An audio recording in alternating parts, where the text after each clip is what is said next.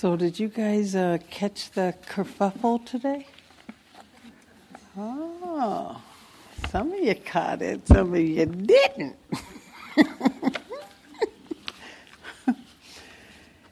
It was all part of the plan, just to stir things up a bit.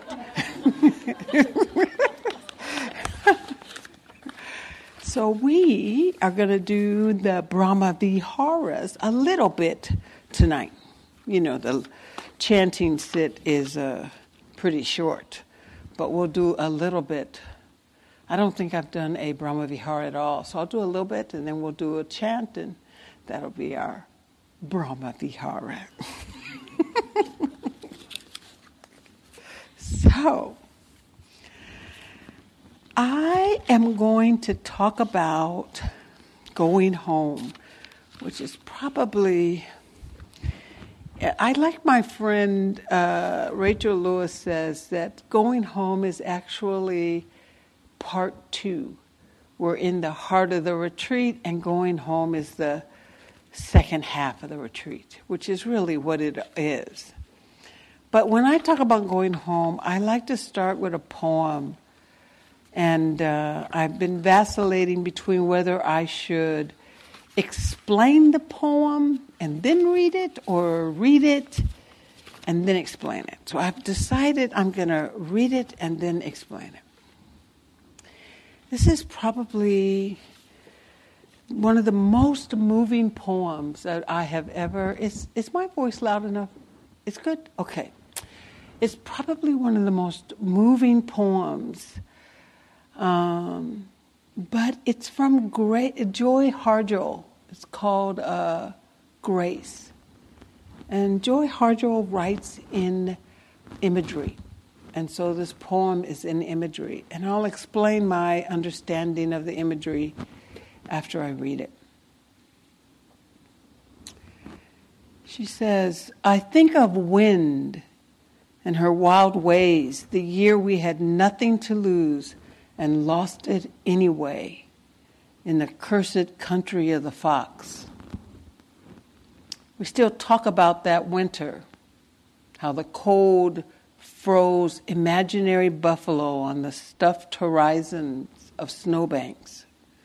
The haunting voices of the starved and mutilated broke fences, crashed our thermostat dreams, and we couldn't stand it one more time. So once again, we lost a winter in stubborn memory. Walked through cheap apartment walls,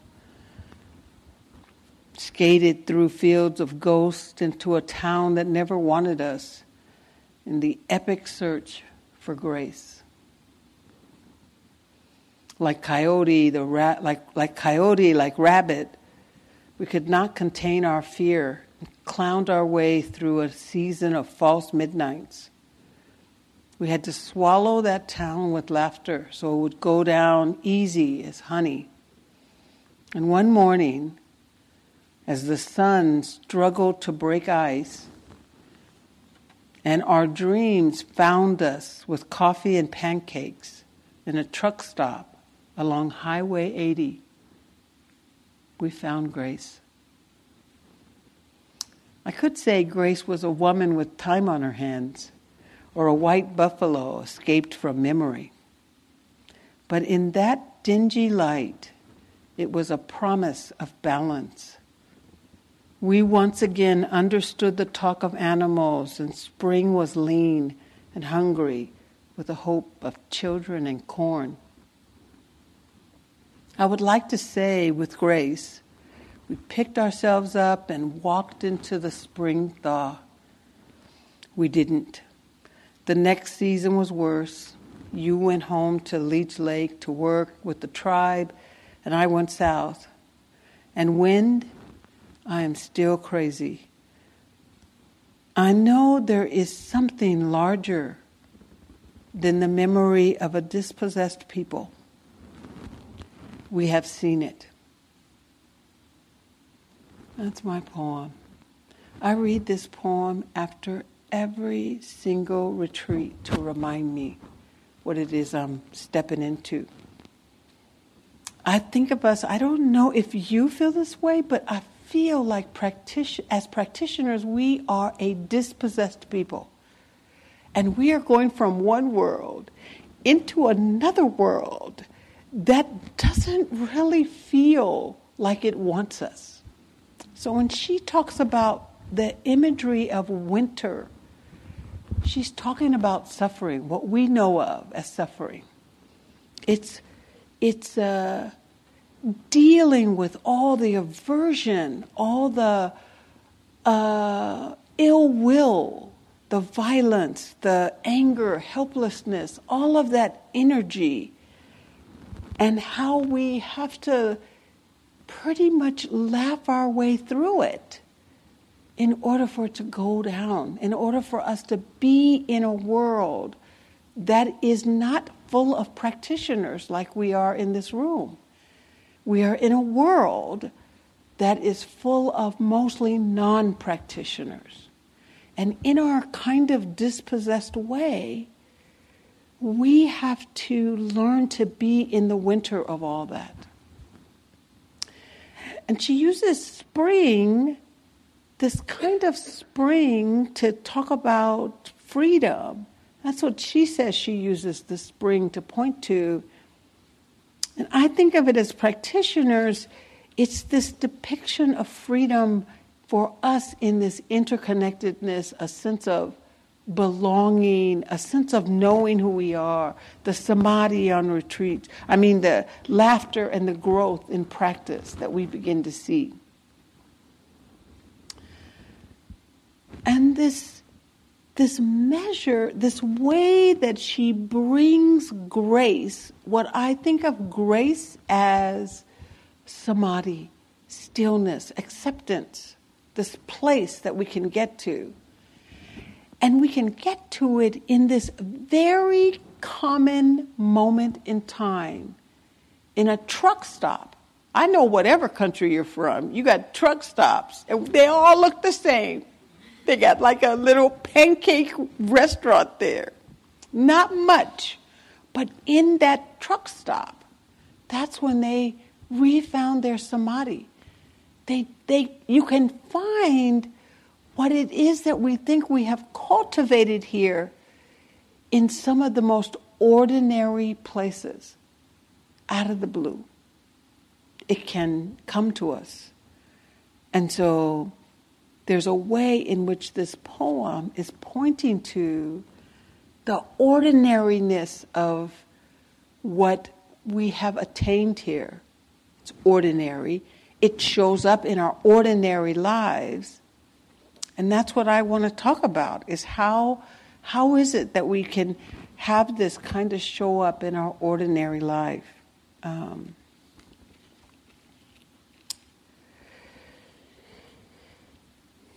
And one last thing. It didn't get better. It kind of all fell apart. She added, then it was gone. And it sort of goes that way. We have it, and then it goes away. And there's something to that I think is very important, having practiced for over 30 years. There's something to the coming together, finding it, and losing it, and finding it, and losing it, and finding it, and losing it. That really makes us cultivate a completely different relationship with the Dhamma. So just in case you mistakenly believe that our world is somehow worse than Buddha's world, before we talk about our world,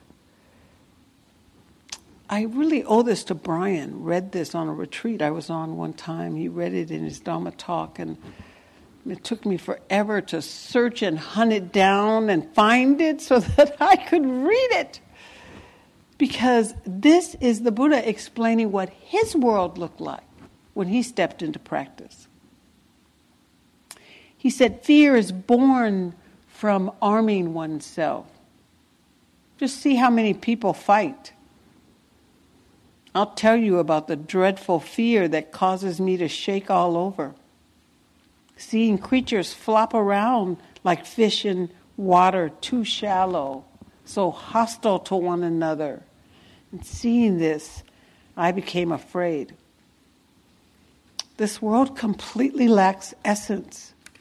It trembles in all directions.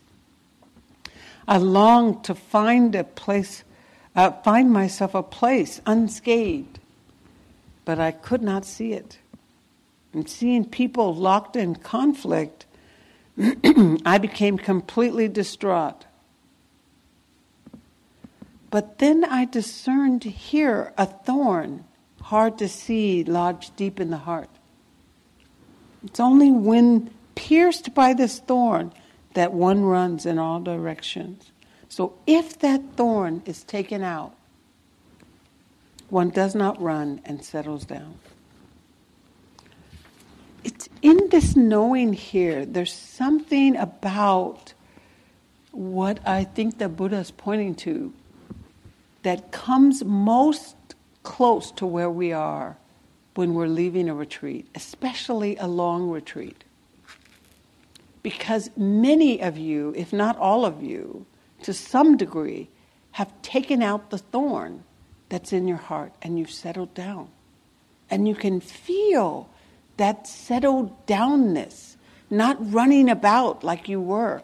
Even though the stuff that was on your mind when you came to the retreat is showing up now, there's still this kind of settled down feeling that begins to happen. And the mind can just wander about however it wants. So when I think of Buddha, I always think of him as this courageous, kind, still being. But this person who was talking in this arming oneself sutta, that's Siddhartha. That's the Buddha, the man, who is pretty much scared, just like we are, scared of everything. It's a very violent world he lived in. Sounds like ours. Very, it doesn't seem to have any essence to it, or something's amiss, something's wrong.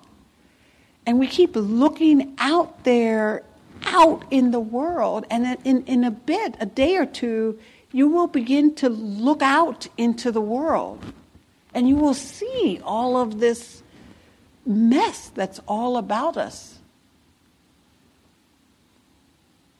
And it can lead us to believe that out there is what's making us shake in here.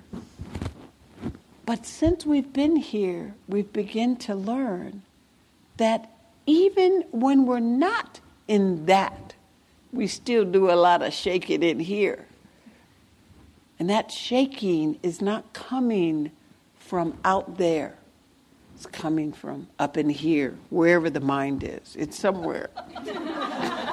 That's where it's coming from. I don't know. I think I've been in other people's minds when I'm like sitting on retreat saying, woo, I gotta get out of there. So it's not this world out there. It is difficult in the world out there. There's no doubt about that. But somehow we've come to this understanding that if I do the work of settling in here, you can settle more. And some of you have noticed when you come into the meetings, you might be talking about the exact same hindrance that you've been talking about all retreat. And yet, when you come into these later meetings, that relationship is completely different. It's completely different. It's not like, how do I get rid of this? It's more like, oh yeah, I saw that. I saw it try to sneak in and, came and went. Completely different relationship. More settled. And just noticing what's happening. So I like to read this sutta to remind me that even though Siddhartha, I should say, he came from privilege. I mean, he came from money. We all know privilege. I don't know the privilege of race. but I know the privilege of having an education, and I know the privilege of having English as my first language. I've seen that. I know the privilege of not being an immigrant. So I do know privilege. And there's an arrogance and expectation that comes with privilege. We have a way of expecting life to be a certain way. So I'm assuming that's the way Siddhartha was. He kind of expected life to be a certain way. Mingyur Rinpoche wrote a book, if you haven't read it, called In Love with the World. Oh my God, I love that book. Because Mingyur Rinpoche was born and recognized as a Tulku Rinpoche, reincarnated Lama, very young. And so he was protected his entire life. I mean, full-on servants protected. Don't even have to dress yourself. Just kind of like let other people dress you, whatever that's like. He didn't have to worry if his food was well cared for, cooked or nothing. Everything is taken care of for him his whole life. And he wanted to go and see what the world was like without any attendance. Just to go on a retreat and be in the world. He had it all planned out. And believe me, he wrote his book. He talked about what he had to do to plan to get out of that monastery without anyone knowing, because there wasn't a living soul in that monastery that would let him go anywhere without them with him. So he had to sneak out in the dead of night. And when he snuck out, he forgot. There were some arrangements he didn't quite plan for. So he's out at night. His taxi didn't come on time. We understand that, but he didn't understand that. And he's worried now about getting to the train on time so he can get up out of here. And he's like, all this stuff.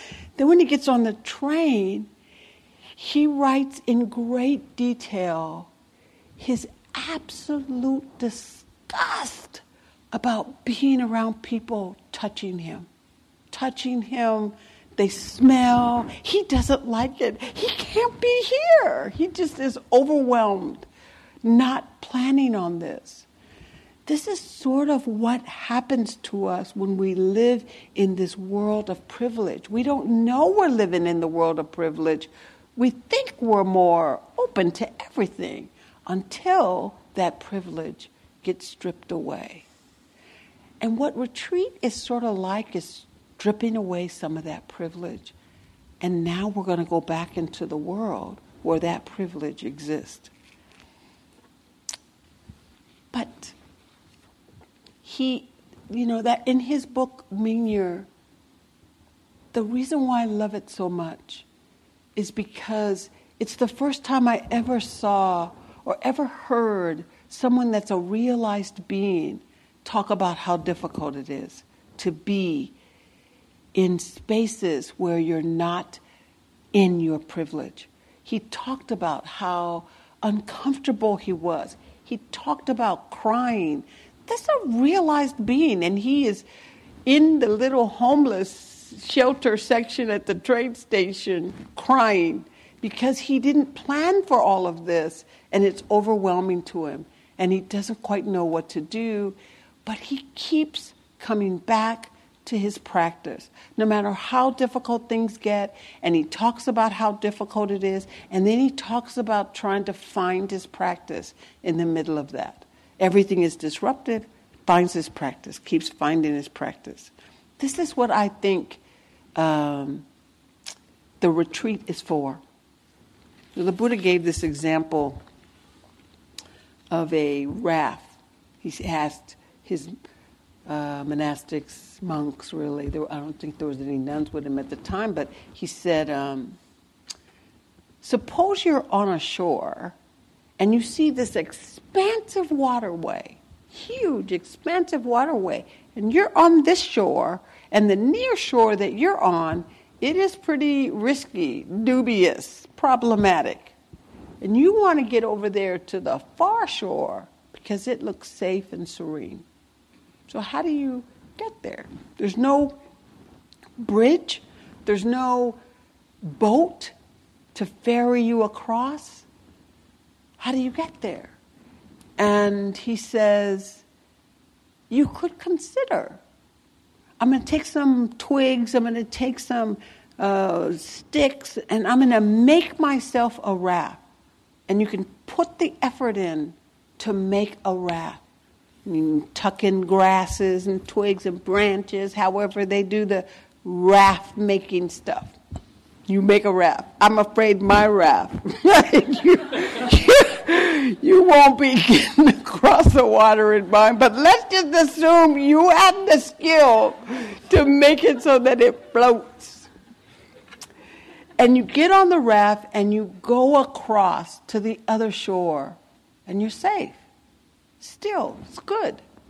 What do you do with the raft? Do you keep it? Do you carry it with you on your back so that you can have a raft if you ever happen upon a great expansive waterway? Or do you leave it there, let it sink? You're done with it. And the Buddha actually compared Dhamma, and I'm saying the retreat, to the raft. You leave it there. The purpose of the raft is to get you across the river, across the waterway. It's for crossing. It's not for holding.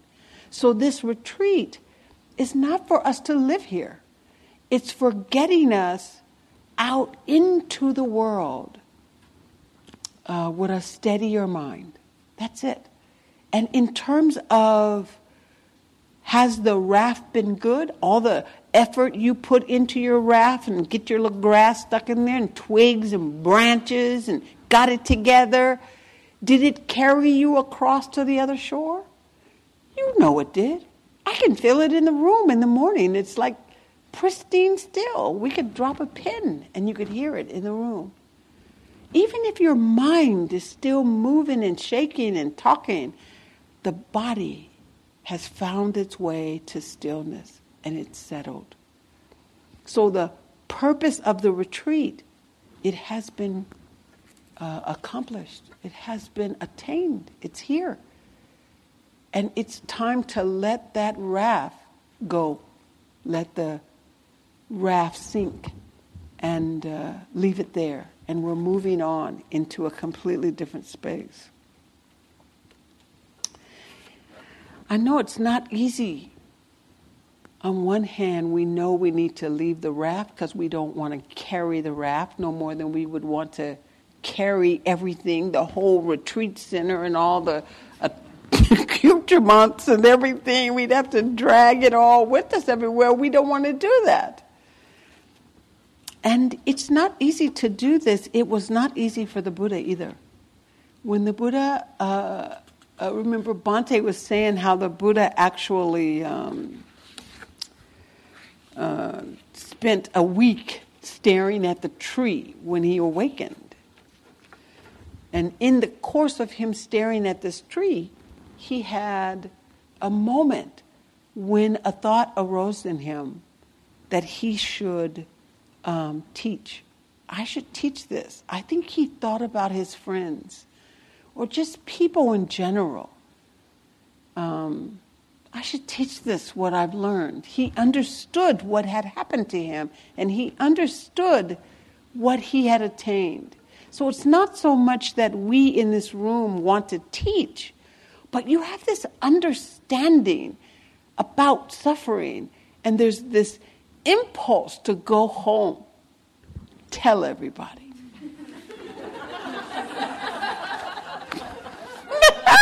This is what he said. That was short-lived. He said, the Dhamma that I have attained is deep, hard to see, hard to realize. You know this. Peaceful, refined. It is beyond the scope of conjecture, subtle. It's to be experienced by the wise. But this generation, or in my case, my peeps at home, delight in attachment, is excited by attachment, enjoys attachment. And for a generation, delighting in attachment. excited by attachment, enjoying attachment. That conditionality that we have learned and dependent co-arising, hard to see. This state too is hard to see. The resolution of all the fabrications, the relinquishment of all the acquisitions, the ending of craving, dispassion, cessation, even the word dispassion, disenchantment. In this room, we understand it. Out there, they don't understand that word. Dispassion, cessation, unbinding. He said, and if I were to teach the Dhamma and if others would not understand, that would be troublesome for me and tiresome for me.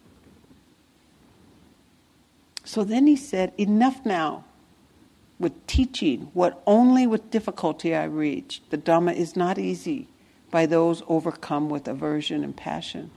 What is obtuse, subtle, deep, hard to see, going against the flow, those delighting in passion, cloaked in the mass of darkness, won't see it. And once he came to that resolution, he decided to settle back down. And his mind inclined to dwelling at ease and not teaching. It's sort of that, what I hear from you, this kind of, let's just settle here. More than one person has said they want to move in. They just want to stay here, not going nowhere. Settled in to the ease. And I don't hold this as you're caught in attachment to the place. It's the settled mind. Your mind is settled where it's at. It's content with this moment. It's content with the simplicity of retreat life. It's content with not having a lot. Content without TV, without going out, without all of that. It's content where it's at in this present moment. And in that contentment, we could just settle here. But of course, I'm telling you this sutta because a deva overheard the Buddha saying he was not going to teach, and the deva had a moment of panic and went to, showed himself to the Buddha and said, no, you have to go and teach. And so he asked the Buddha to just take a moment to consider the world he would leave in darkness if he didn't teach. And so the Buddha kind of, I think, thought about his friends.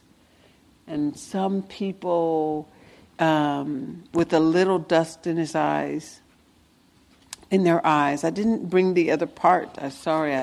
Some beings that have a little dust in their eyes and some beings that have a lot of dust in their eyes. Some beings that would be hard to teach and some beings who would be easy to teach. Some beings who would be, susceptible and easy, and some beings who would just be rough and mean. And he knew that he was going to go into that kind of a world, and out of compassion for the beings that would be easy to teach with a little dust in their eyes, wanting to learn, those are the beings that he went to teach for. Beings like you and me. Doesn't matter how much dust we have in our eyes or how good we are at this or whether we can get still or not, or did I get to the level of jhana I want to get to. It doesn't matter about all of that. It's the idea that we would come to a place to try to steady the mind and be in the present moment. And in that, he decided to go and teach. So this place we are at, this wanting to rest in the contentment of mind, after cultivating finally that contentment, makes sense. But since we are householders, and our lives are basically all about the kerfuffle and confusion out in the world, then what we really need is a way to take back what we've gathered here back to our world that we live in, this world that's otherwise quite difficult to be in. We don't need to be a different person. We need to be the same person. Because you probably have figured out that in the course of the time you were here, you didn't magically become Susie. I always wanted to be like somebody different. Not Tuere, but maybe a Teresa or a Diane. Anybody. I could be a Marianne. I have never turned into anybody other than Tuere. Always Tuere. If you were to ask my family, Tuere's been doing this practice for 30 years. Is she different? They would say, no.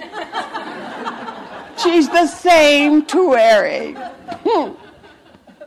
But they would also tell you, I'm not mean. I'm not mean. I'm not as vengeful. I'm not as cursed as I used to be. I'm way more generous, way more giving, connecting, kinder to them. I listen way more now than I used to. So how is it that I am the same person that I've always been and something is different? That's what I think this practice does. This is what I think we're taking home.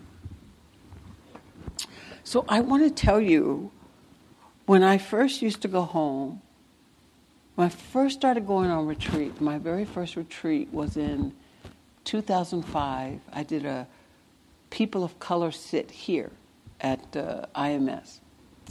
And I was open. It was 5 days. I think it was probably 4 days, plus the half day. But it was like, by the time I got into the retreat, it was over.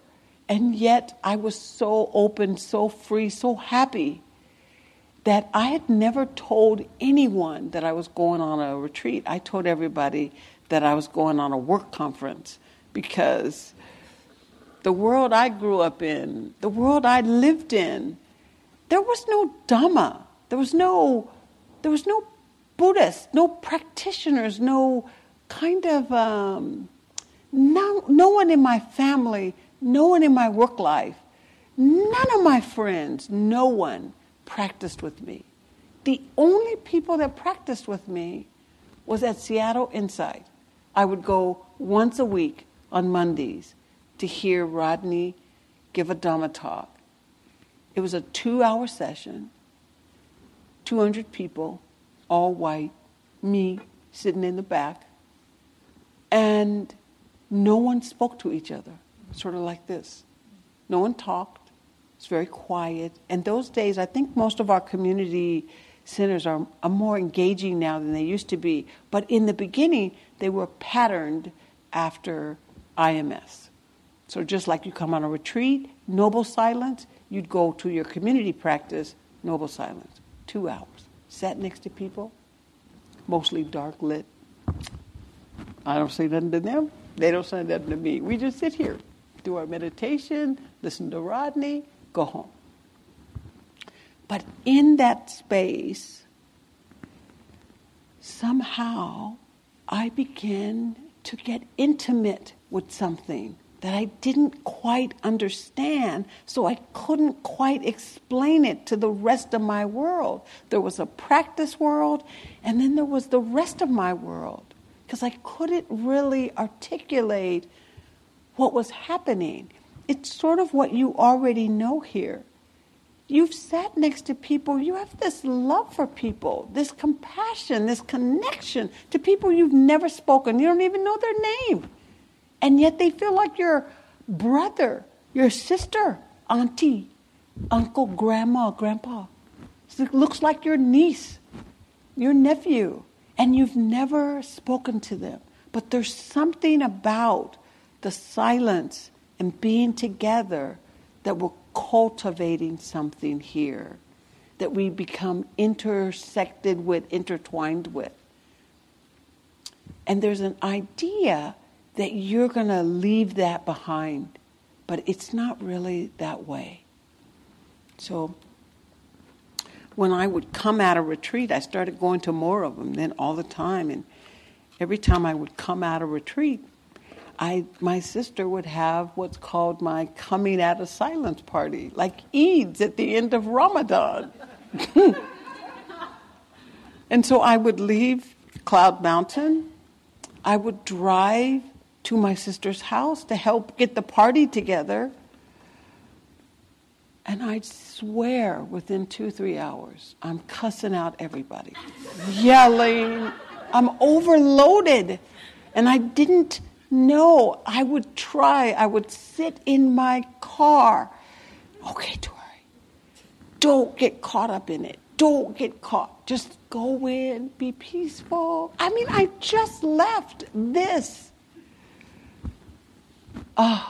Every week, every time I go on a retreat, I do like 3 retreats a year, every time. I could not understand what was happening, why I could not keep it together, why I could not keep from yelling. How come I could be so peaceful at retreat and I couldn't at home? And one day, my car would not work. And so I called my sister and said, we have to put the party off because my car won't work. And someone's giving me a ride and they can't take me to your house. So we had to put it off 2 weeks. But guess what happened? 2 weeks now, I'm settled. Not so sensitive, not so over the top. I didn't even know. I thought it was me. And it's not me. I was sensitive.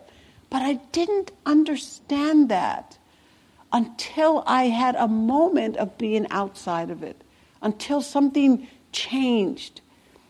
And I began to realize that I had to find my way in practice. So I looked for some suttas. And there is a sutta, I don't know if I'm pronouncing his name right. Bhante will help me, but it's Digajanu, I think is what his name is. He's a householder. And he goes and he asks the Buddha how he wants to know what the Dhamma is for people like us who are householders, for our happiness and well-being. And the way he describes us is we're lay people who enjoy sensuality, living crowded with spouses and children, enjoying expensive fabrics and oils, wearing garlands, scent, creams, handling gold and silver. So clearly, he's talking about sex, money, and luxury. That's what he's talking about. And he wants to say, how can we live in happiness and well-being with the Dhamma? And the Buddha did not he's a monk, sort of like when I listen to Bhante talk, there's no shame in this. There's no judgment that a householder life is somehow less than this monastic life. And instead, the Buddha gave him some advice on how to actually live and enjoy the Dhamma in his householder life. He said that you just get involved in a meaningful life. Just have a meaningful life. So get involved in your life.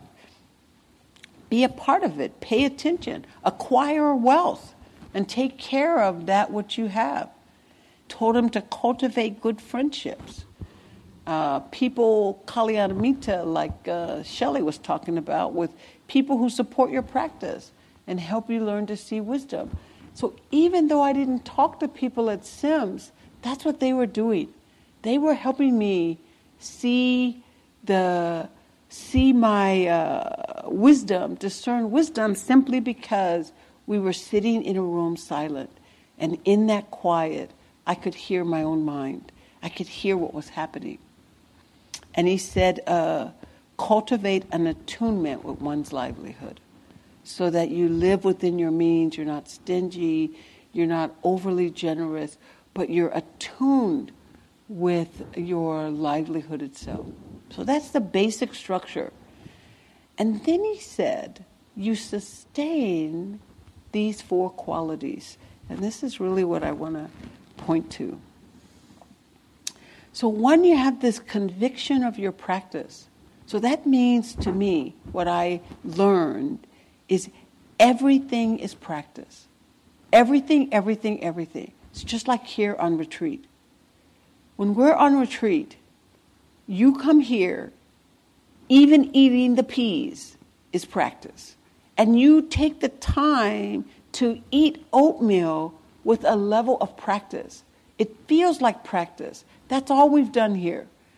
It's really just a room with some cushions, and there's a dining room with some tables and some chairs. But it all feels very sacred because everything is practice. And so when you go home, you can do the same thing. Everything is practice. It doesn't matter what you're eating. It's practice.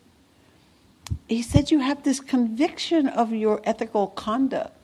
So here in this environment, we maintain the 5 precepts.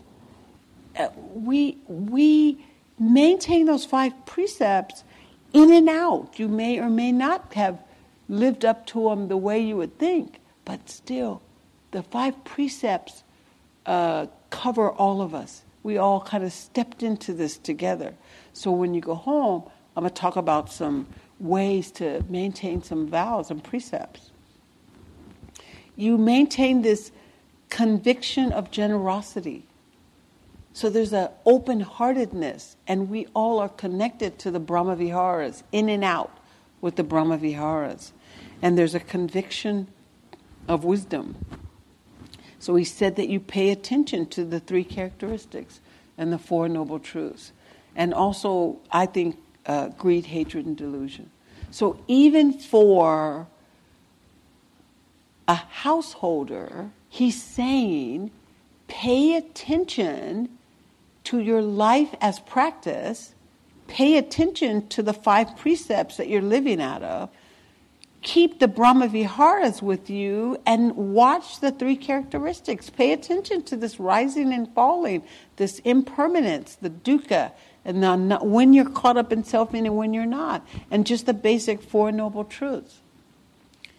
In this, when I read this sutta, it was the first sutta I'd ever read where the Buddha was talking to a householder. And so most of all the suttas I had read were all Buddhas talking to monks. So this was the Buddha talking to a householder, basically saying, this is how you practice. You're just living in your world. And so what I realized when I left retreat was I lost the container. So here, there's just a container that we all live in. And in that container, we feel safe and protected. And then we go home, and there's this felt sense that somehow I'm out of the container and it's all wild, and I'm going to lose everything. So I want to help, in these last few minutes, help point to how you can structure your container. Here on retreat, it's our intention that we move through. Because in truth, there were times when you weren't really paying attention in your sit, you weren't really doing the walking, you're sitting there watching TV, many a days went by and you're not practicing at all, you're in your room, kind of reading, doing whatever. But there is this intention to be here, and this intention that keeps getting sparked again and again and again and again. And what you don't really see until the end of the retreat is that your intention gradually shifted your conduct. It gradually shifts your conduct the way a motor is. So when you put intention with right effort, it becomes like a motor, and it begins to send us into a certain direction. It begins to cultivate an awareness of the present moment. It becomes like a compass, and it guides us on where to go. And it creates a way of being that we don't necessarily have to constantly make ourselves be. So I did not make myself get kind. I set an intention to be kind and kept looking in situations when I was not kind and in situations when I was kind. And I followed this sutta that I found called, it's a discourse on what the Buddha called, well, he didn't call it, the English definition, the English translation is effacement. And effacement, I don't use that word, but effacement is this rubbing away of something so that it becomes insignificant. So I do not have the time to tell you about all 44 vows. And that might seem like 44 vows! No way I can do that. I can remember when I first saw this, I thought there's no way. But actually, we have been doing these 44 vows all this entire retreat period. It is the 5 precepts, except it adds 5 more speeches, like don't lie, don't be malicious, don't be harsh, and we do it, all of that, don't gossip. We do it all with a noble silence. It's the Eightfold Path, which we've been practicing. In fact, Bhante was checking it off the whole time. It's the 5 hindrances. We've been paying attention to those. There are 13 defilements of mind. We've been watching the defilements of mind, that of greed, hatred, and delusion. 7 factors of awakening. And this personality view, right view. That's it. It really isn't 44 rules. It's 44 ways of being. And the reason why I like this sutta and the way the Buddha said it and why I started using it is because what he says is, I'm only going to read a couple, but it's 44. He says, others will be harmful. We shall not be harmful here. Thus effacement can be done. Then he just lists them. Others will kill living beings. We shall abstain from killing living beings here. And he lists all these kind of ways in which the Dhamma comes alive in our lives. And I remember realizing that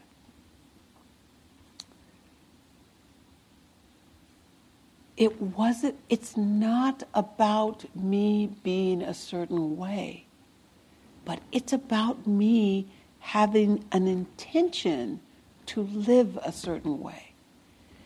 And I just watched when I was within that vow and when I was outside of it. That's it. I don't have to judge myself one way or the other. It's like we're learning. It's sort of like that game. I might be dating myself, but do you guys know the game Operation? Okay, so everybody knows what that is. If you don't know what it is, you have to raise your hand. So that game, you're trying your best to get the little bones in and out of this person. Right? But if you hit the edge, light comes on. Hit this edge, light comes on. And gradually you learn how to get the bone out without the 2 edges. And in a way, this is what I think life is doing with us. So we come on retreat and we get still and we get settled and we can feel harm. We have to be able to feel harm. It's like we have to be able to light up when we're outside of the Dhamma. We have to be able to know we're outside of the Dhamma. And when you then go out in your world, you're going to feel this outside of the Dhamma. Outside of the Dhamma. That's what you're feeling. That's what's happening. You keep feeling what seems like harm, but it's not harm. I mean, it may be harm, but it's not to harm you. It's to tell you something has happened. Here, you don't feel that. Because here, we're kind of all living in the precepts, and we're all kind of settled, and you kind of know when it's time to go in the hall, when it's time to walk, because of all the bells, all the container is set up for you to learn how to steady yourself. And then you start getting steady. When you go out in the world, that container is gone unless you have these vows that you live within that says, this is how I want to be. And you'll feel when you're outside of that. That's what that felt sense is. That felt sense of getting triggered, ill will, anger, aversion, all that stuff that starts happening, wishing, wanting, all of that. What feels like harm is actually this bell telling you where you are, how far removed you are from your body. Are you back settled? Can you get back to being in the present moment, content with the body? You're feeling outside of it. And in order to do that, we almost have to have everything be sacred. Everything has to be sacred like it is here. It's sacred. You have to have a sense of the preciousness of your life. Because here on this retreat, you can feel the preciousness of your life. You can appreciate everything that went into allowing you to be here. And then as soon as we get out, we can get stuck in our privilege and forget that part of being free requires us to feel the pain of dukkha. It requires that. So we know when we are off center, off kilter. We have to feel dukkha in order to know we're on the path. So I'm going to leave you with a poem here.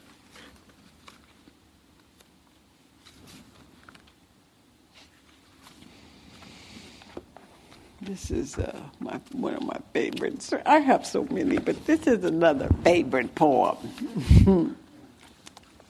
This is called Longing by Julie Cadwallader Stobbs. She says, consider the black-pole warbler. Now, a black-pole warbler, just in case you don't know, because I didn't know, it's about this big of a bird. So the wingspan is about this big. And the black-pole warbler tips the scales at 1 ounce before she migrates, taking off from the seacoast to our east, flying higher and higher, ascending 2 or 3 miles during her 80 hours of flight until she lands in Tobago, north of Venezuela, 3 days older and weighing half as much. She flies over open ocean almost the whole way, so no rest breaks. She's not so different from us. The arc of our lives is a mystery too. We don't understand. We cannot see what guides us on our way, that longing that pulls us towards light. Not knowing, we fly onward, hearing the dull roar of the waves below. Now the reason why I like this poem is because I bet money that black-pole warbler does not complain.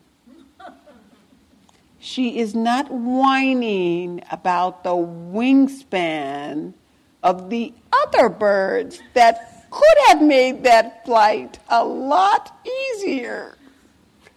But you can tell with us this is our mental minds. We start complaining the minute we hit that door. The minute we start out on our migration, so this is a migration. She doesn't have any choice in the matter. This is her life. This is what she has to do. Could you imagine the whining, complaining weight of that we would do to ourselves if we had to take on this? This is what I think we have to let go of. Not so much the difficulty of life, but the whining and complaining about it. That life is difficult. This is what we've come to understand here. And what we've come to learn is we're steady with it. We're still with it. We can be still with that difficulty. Not to complain. It's not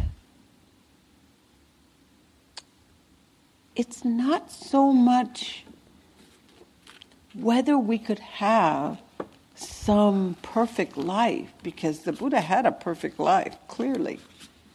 He still was not happy. But there's something about learning how to be in life. What he left, when he left the stillness, he taught for 40 years. He had all kinds of difficulties. People tried to kill him. His own family members tried to kill him. So people tried to kill him. It's not, do I have stillness or I don't have stillness? It's about learning how to bring this stillness into your life. And you won't learn it by me telling you, because I don't know your life. The only way you're going to learn it is by living your life, rubbing up against the edges, finding your way to this level of steadiness, present moment contentment with it, and staying within your vows. Just staying within the container of your vows and find your way.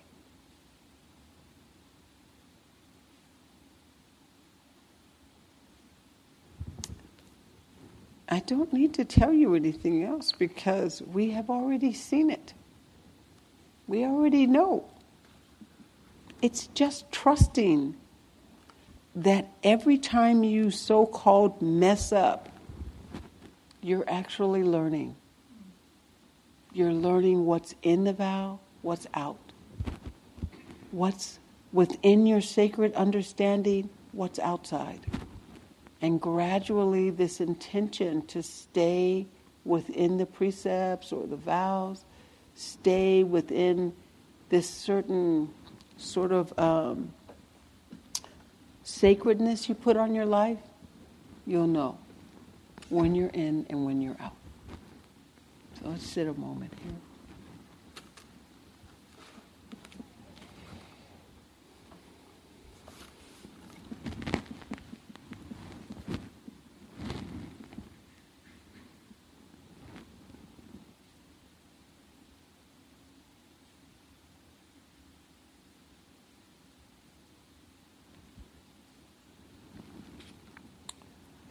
Don't ever forget the black-pole warbler.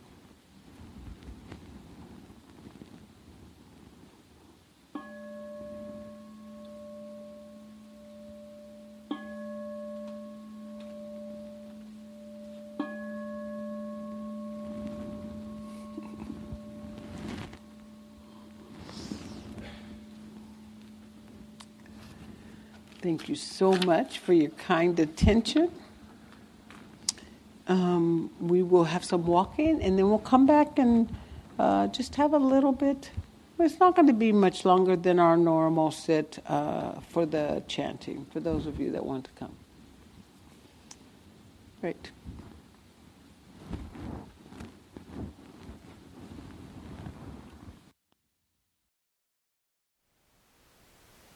Thank you for listening. To learn how you can support the teachers and Dharma Seed, please visit dharmaseed.org/donate.